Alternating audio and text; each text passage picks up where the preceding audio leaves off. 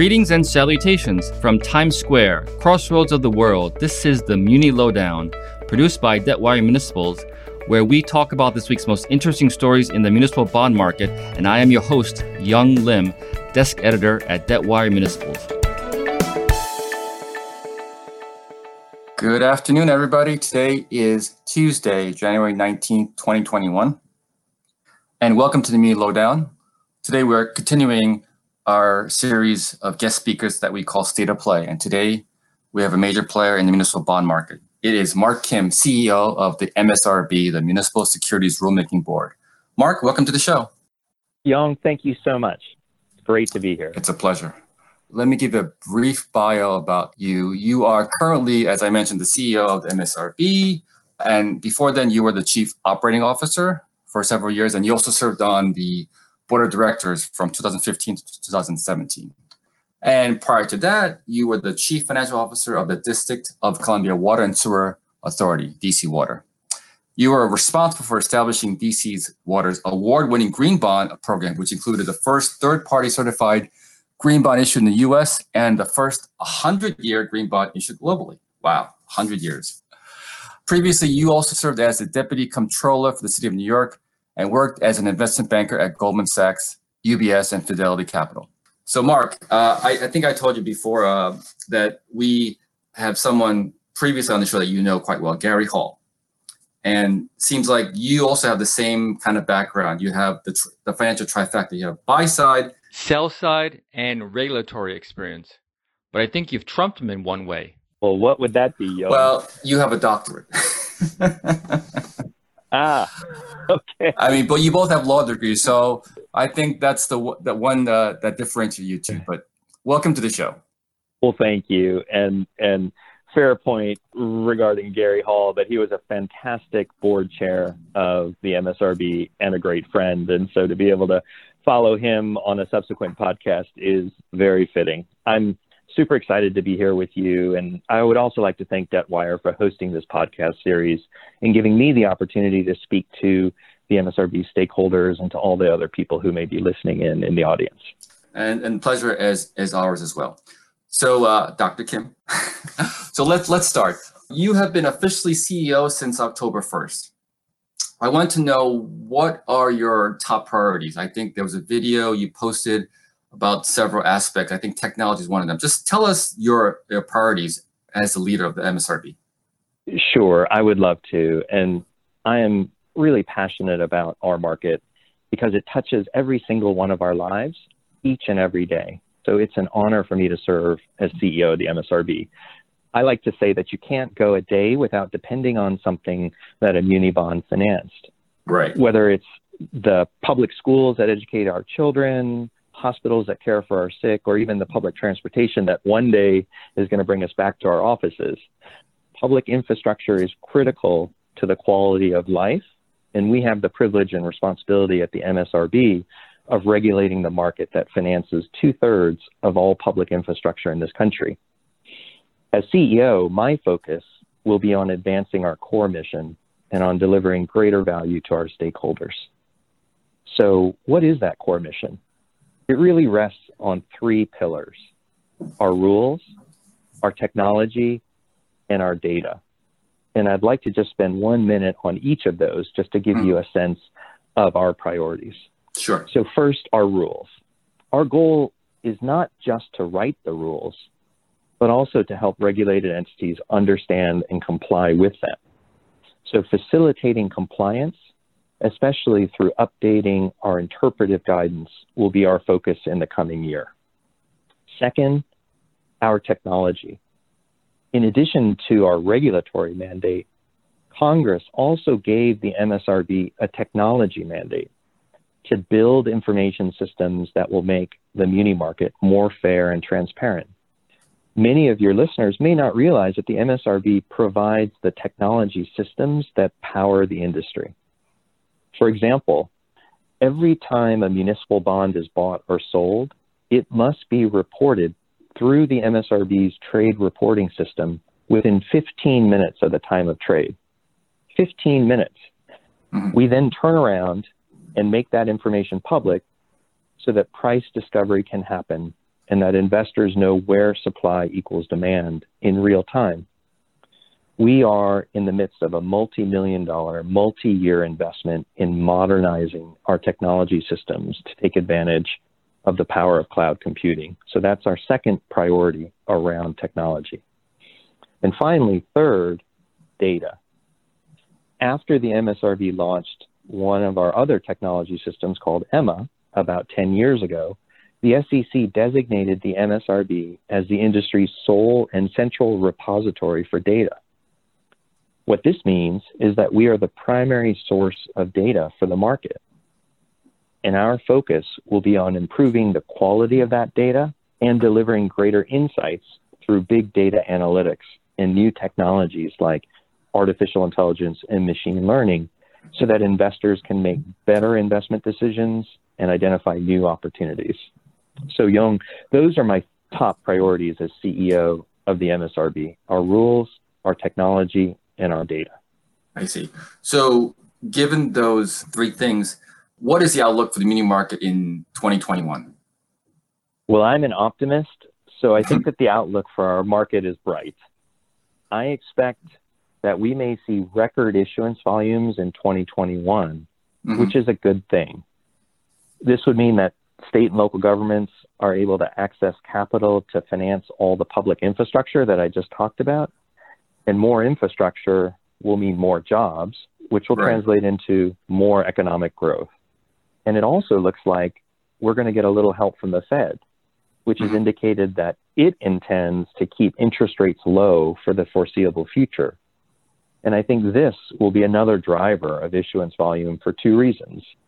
One, low interest rates means that issuers can finance more infrastructure, just like how low mortgage rates means that home buyers can afford a bigger home. And two, low interest rates mean that issuers can refinance their outstanding debt, just like how many people are taking advantage of low rates to refinance their mortgages and lower their monthly payments or pay off their debt quicker. So I think that 2021 is going to be a good year for the muni market. Yes, and I personally have taken advantage with, like you said, refinancing my mortgage. So I think a lot of people have done that. Let's look back at in 2020 when you mentioned the Federal Reserve. They set up the MLF, which was the Municipal Liquidity Facility. And I believe only two issuers took advantage of it before it closed on December 31st. Do you consider it a success? Yes, I do believe the Fed's program was a success. And I think the right measure of success is not necessarily just the number of issuers that tap the MLF, but I think also whether it strengthened investor confidence in the muni market. And by that second measure, I think the answer is an unqualified yes.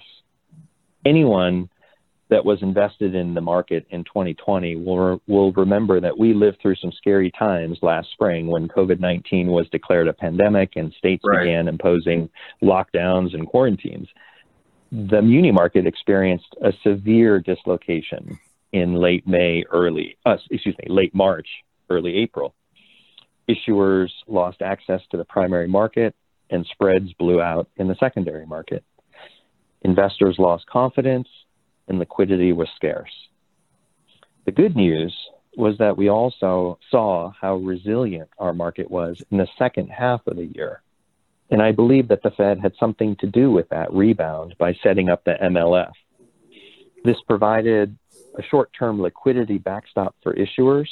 I don't think it was ever meant to replace the capital markets as the source of funding, but really to give investors confidence that the Fed was prepared to act to maintain orderly markets, and I believe it worked. Now, in full disclosure, I may be biased in answering this question because the Fed came to the MSRB at the beginning of the pandemic and asked for our help in setting up the MLF. And of course, we were more than happy to lend our expertise and to do anything that we could to help our market recover. So we loaned one of our senior executives over to the Fed last year to help them better understand our market and to help structure the MLF.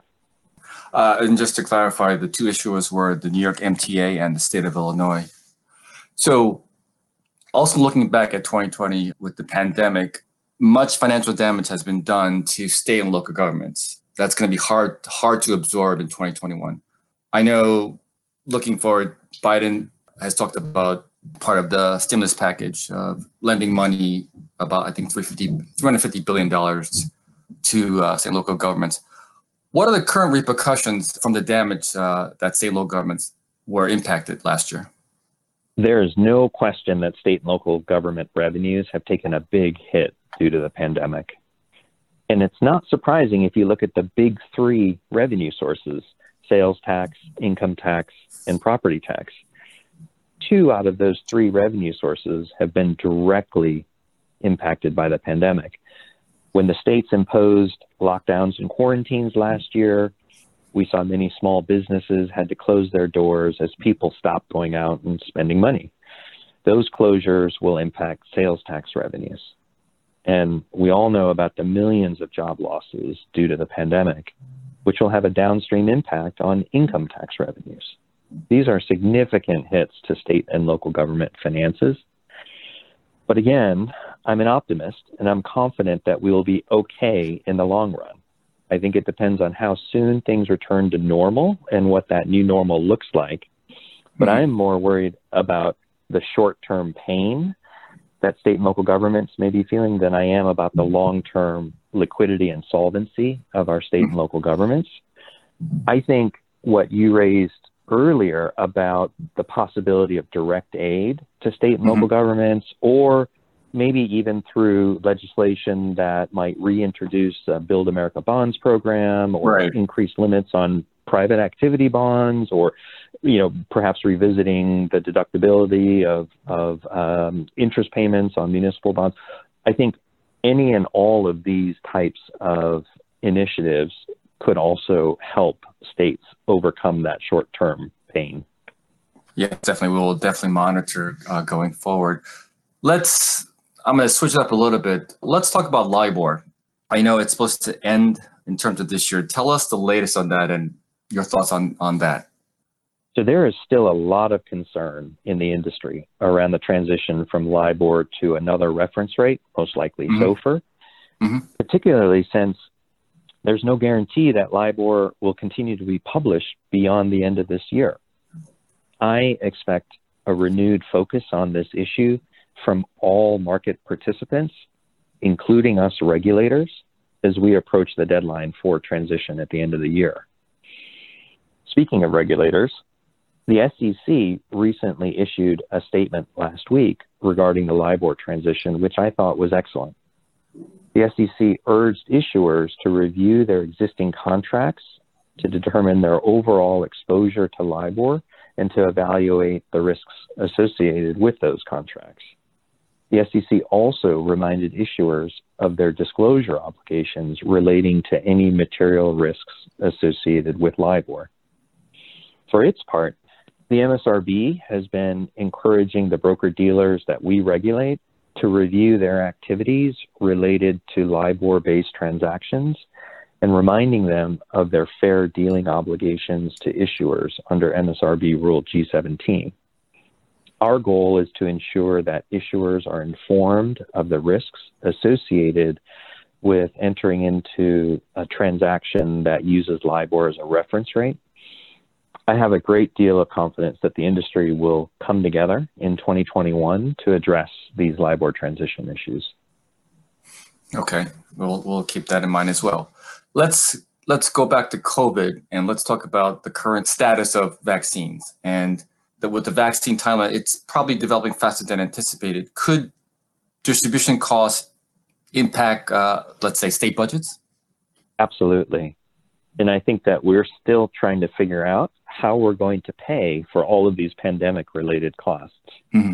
What I do know is that if these costs end up being material and potentially impact an issuer's willingness or ability to repay its bondholders, then issuers would be required to disclose that information to the MSRB by filing a material event notice on EMMA. EMMA is really where investors need to go to find continuing disclosures like these about the impacts of the pandemic on an issuer's ability to repay its bonds. We noticed last spring that issuers began to file these kinds of continuing disclosure notices. And so we created a COVID-19 disclosure report and have been publishing it on and updating it regularly on our website to shed light on the challenges that issuers are facing related to the pandemic, which include missed bond payments, revenue shortfalls, credit rating downgrades, etc. Going back to the third pillar of our mission, being data, we have really been focused on extracting insight from the literally tens of thousands of COVID-related disclosures to identify those trends in real time to advance our goals of investor protection and market transparency. Mark, just two last questions, if you don't mind. You've been in the industry for a long time. I want you to look back. Tell me your thoughts about how public finance has evolved since you've been in the business. Well, I've been in the public finance business for nearly 20 years now, so I've definitely seen the industry evolve quite a bit over the last 2 decades. As you noted, I started out my career in investment banking and moved over to the issuer side, and now I'm a regulator. So I do have the benefit of having seen the industry from multiple perspectives over the years, and I'm happy to share a few observations about what I've seen change. First, the business of public finance now seems to compete on price, almost to the exclusion of everything else. The lowest bid often wins the day, which is not necessarily a bad thing. But when I see this coupled with dealers' inventories and willingness to commit capital shrink, I do start to get worried about the old saying, you get what you pay for. Markets can be messy, and the muni market is no exception. To make a fair and orderly market in municipal bonds, you sometimes need dealers to commit their capital to take down bonds to get a deal done that might be struggling in the primary market, or to leverage their balance sheets and support trading in the secondary market for a particular credit until the bonds find their home. I think dealers need to be compensated fairly for these important market-making functions, and if we only compete on price, we may risk disincentivizing these important activities to the ultimate harm of issuers and investors. Second, I would say that the financial crisis of 08 and 09 changed everything. It ushered in an era of tighter bank regulation and an expansion of regulatory authority over the industry. Specifically, the Dodd-Frank Act mandated fundamental changes to the regulation of our market. These included the regulation of municipal advisors who had never been subject to regulation before. As a result, the better part of our regulatory focus over the last 10 years has been on standing up a regulatory regime for municipal advisors, which included not only establishing professional qualifications to serve as an MA, but also establishing the key rules that govern their conduct and fiduciary obligations to their issuer clients. One trend that I have witnessed firsthand since joining the MSRB is that the number of regulated entities in our business, both broker-dealer firms and municipal advisory firms, have been declining steadily over the years. And I see this in the registration data that we have each year. These declines can be explained in part due to industry consolidation as well as marginal firms exiting the business. But the question that remains unanswered for me is the impact of our regulation on the business and the extent to which regulatory burdens have contributed to this trend. I believe that it is our responsibility as a regulator to ensure that our rules are narrowly crafted to address specific market harms or regulatory gaps, and that they do not impose undue burdens or stifle competition unnecessarily in the market. We need to get regulation right in order for markets to function properly, and that's one of our top priorities. Finally, I have seen our market evolve towards greater electronification of trading. This is a trend that I see across all of the fixed income markets in general, and not just the muni market in particular. In fact, the muni market lags behind both the treasury market and the corporate bond market in terms of the percentage of electronic trading that happens on an ATS or alternative trading system. But the numbers are growing in the muni market, and this is a trend that I think will continue to grow in the coming years. Now, the market structure ramifications of electronic trading are potentially enormous. Could we see munis trade on a quasi-centralized exchange one day consisting of a network of tightly coupled ATSs? I think we could. Now, I realize that there are fundamental characteristics of fixed income securities that make trading on a centralized exchange difficult, like the vast number of outstanding securities and the fact that on any given day, most muni bonds don't trade at all. But the thought is exciting to me, and it's not inconceivable to me that muni bonds could continue to trade over the counter, but with many of the protocols that make equity trading on exchanges so efficient. So looking back, these are just some of the trends that I've seen and the evolution of our business over the last 20 years, Yong. It's really remarkable. Definitely fascinating. So Mark, last question. I know you looked back, but my last question is, looking forward, if you had a wish list to provide the next administration, what's your wish list for munis going forward? I believe that the future of our market is in data. So my wish list for munis going forward is data, data, and more data. I think markets are fueled by data, and as the industry's central repository for data, I feel that the MSRB has a special role in being a good steward of the market's data. Data has been a recurring theme in this podcast, and the MSRB has been investing in improving the quality of the data that we have, as well as extracting greater insights from that data to make our market more transparent, more fair, and more efficient.